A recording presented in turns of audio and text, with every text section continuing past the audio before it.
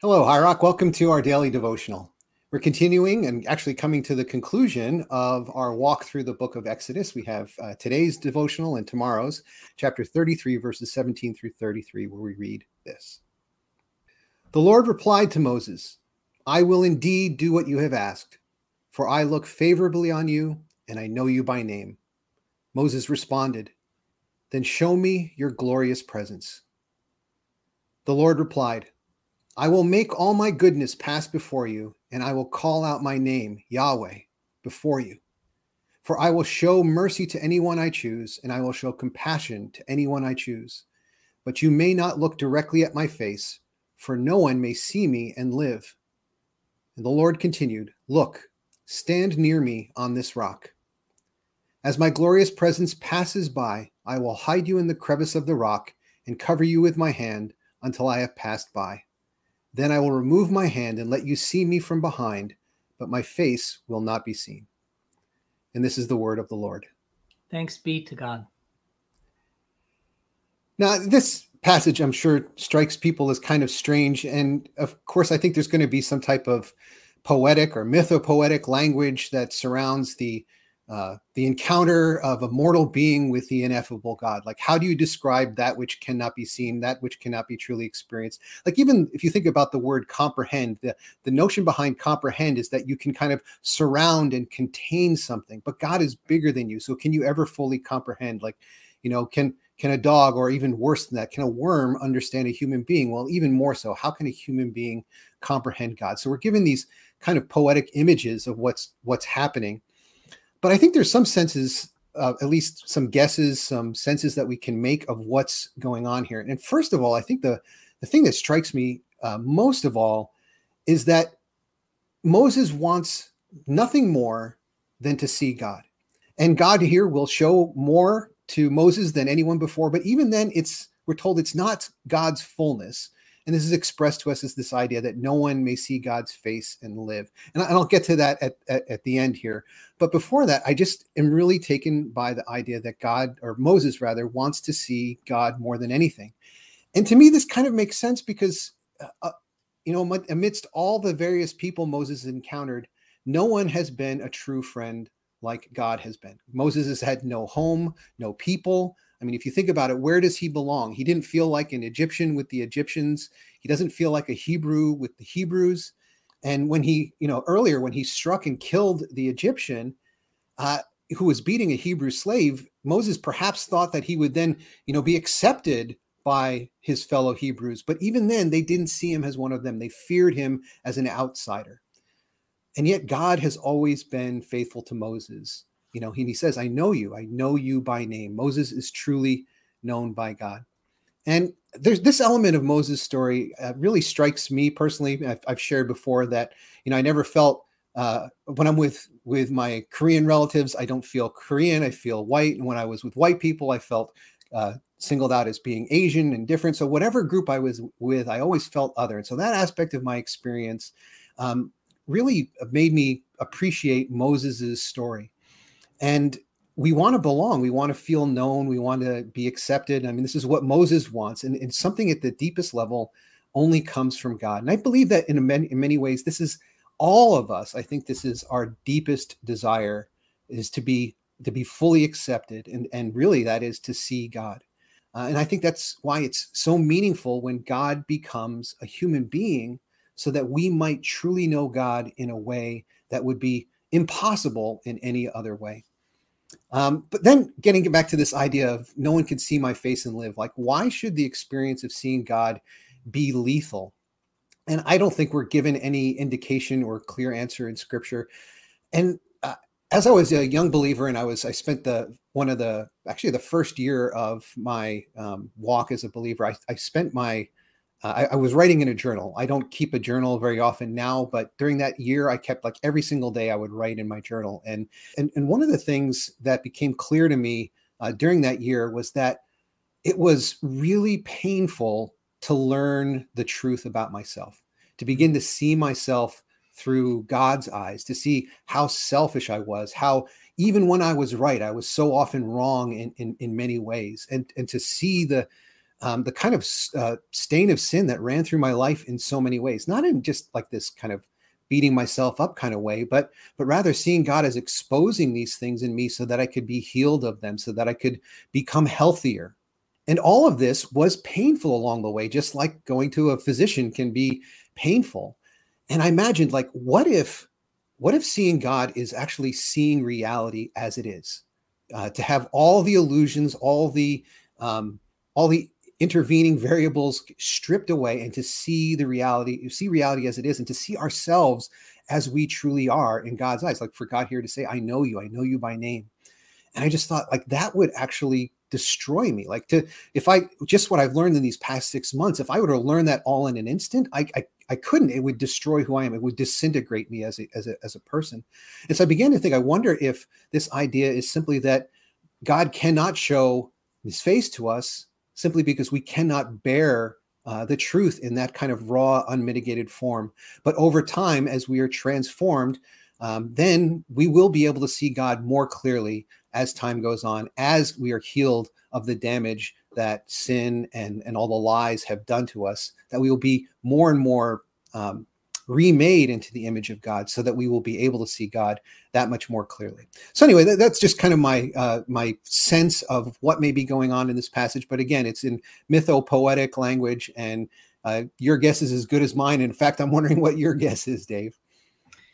Well, there are a few things in this, but I love the way you've talked about it. There are a few things in here that I kind of stick out to me. The first one is right here in the first verse you read for us, verse 17. I will indeed do what you ask, for I look favorably on you, and I know you by name. And as as I was hearing you read that, my first reaction to it was, well, of course he knows him by name. Of course I know you. God knows us, much more than our names. The number of hairs on my head. I don't even know that about me, right? It's unfortunately a constantly descending number. But I think that's the sense of, like, why is that significant? And as I just was thinking about that kind of while you were reading and while we were talking, I realized, I think in a world where we put so much emphasis, we really put ourselves at the center, right? That's always our tendency. All of us, we end up becoming the center, and everybody else is a character in our stories, including God, instead of us being a character in God's story, right? And so I think that the really big news in my spiritual life is that I know God, and that I love God, and that I've accepted God into my life, into my heart, the kind of various ways that we talk about it. But the good news is not any of those things.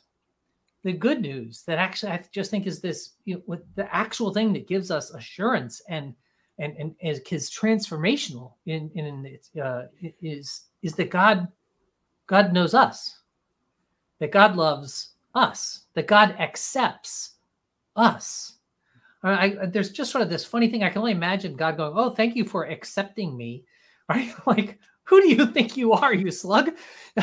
but there's this sense where no, you don't get it. The whole point, the beauty, the shocking part of this story is not that.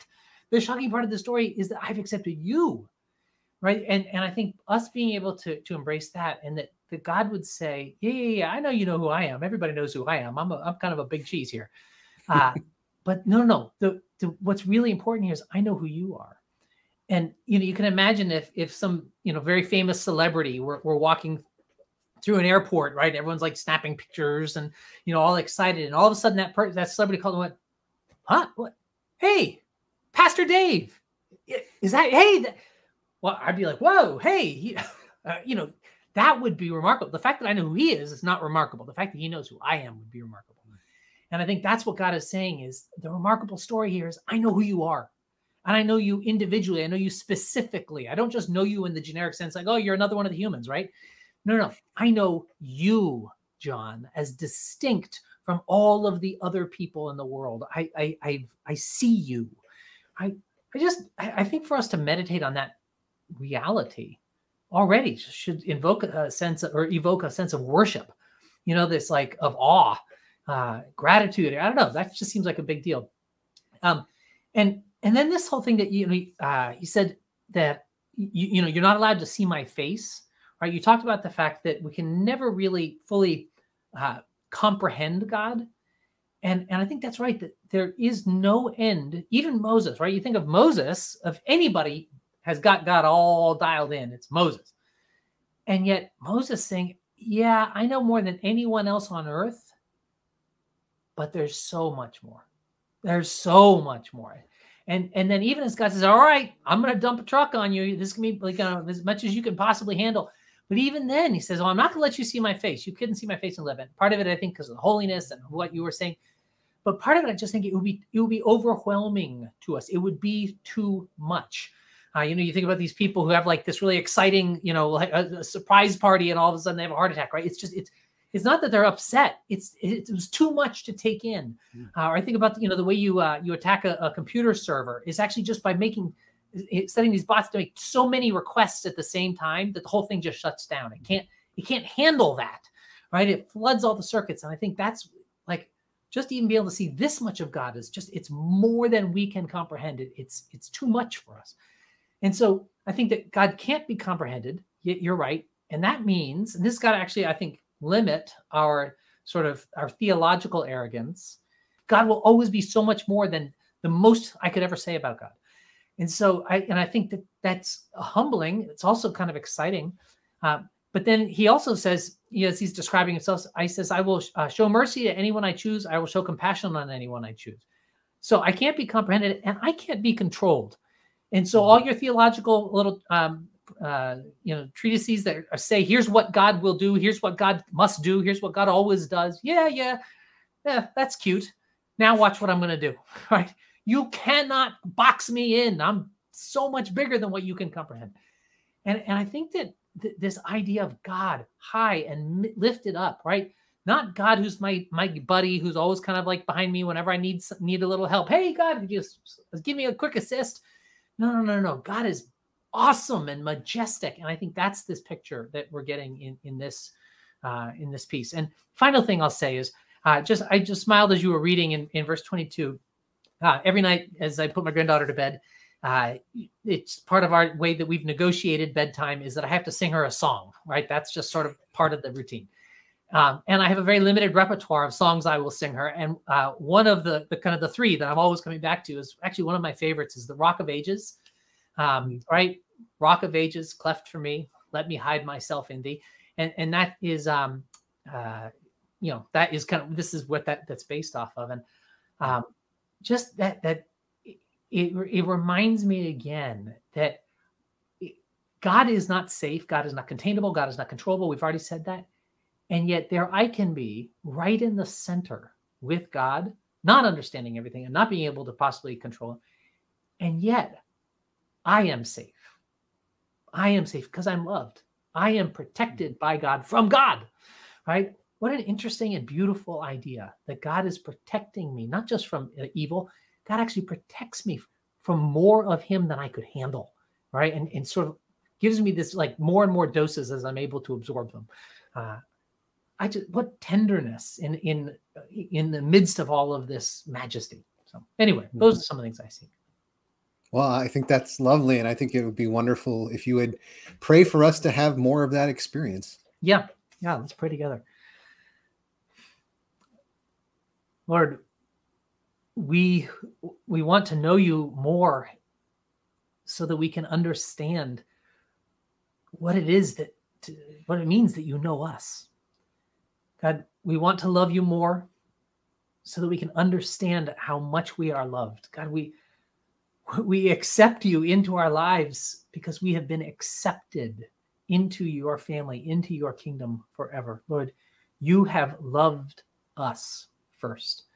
God, give us hearts that are open to receive more, just a little more of who you are this week and a little more next week, God, as we can handle it. We pray that you will reveal yourself to us, that we could know you even more. But God, we thank you for the good news is we are known fully. God, I pray this in the name of Jesus. Amen. Amen. Thanks, Dave. And thanks everyone for joining us. I hope that you can take that thought with you today, that God knows you. Now go in peace.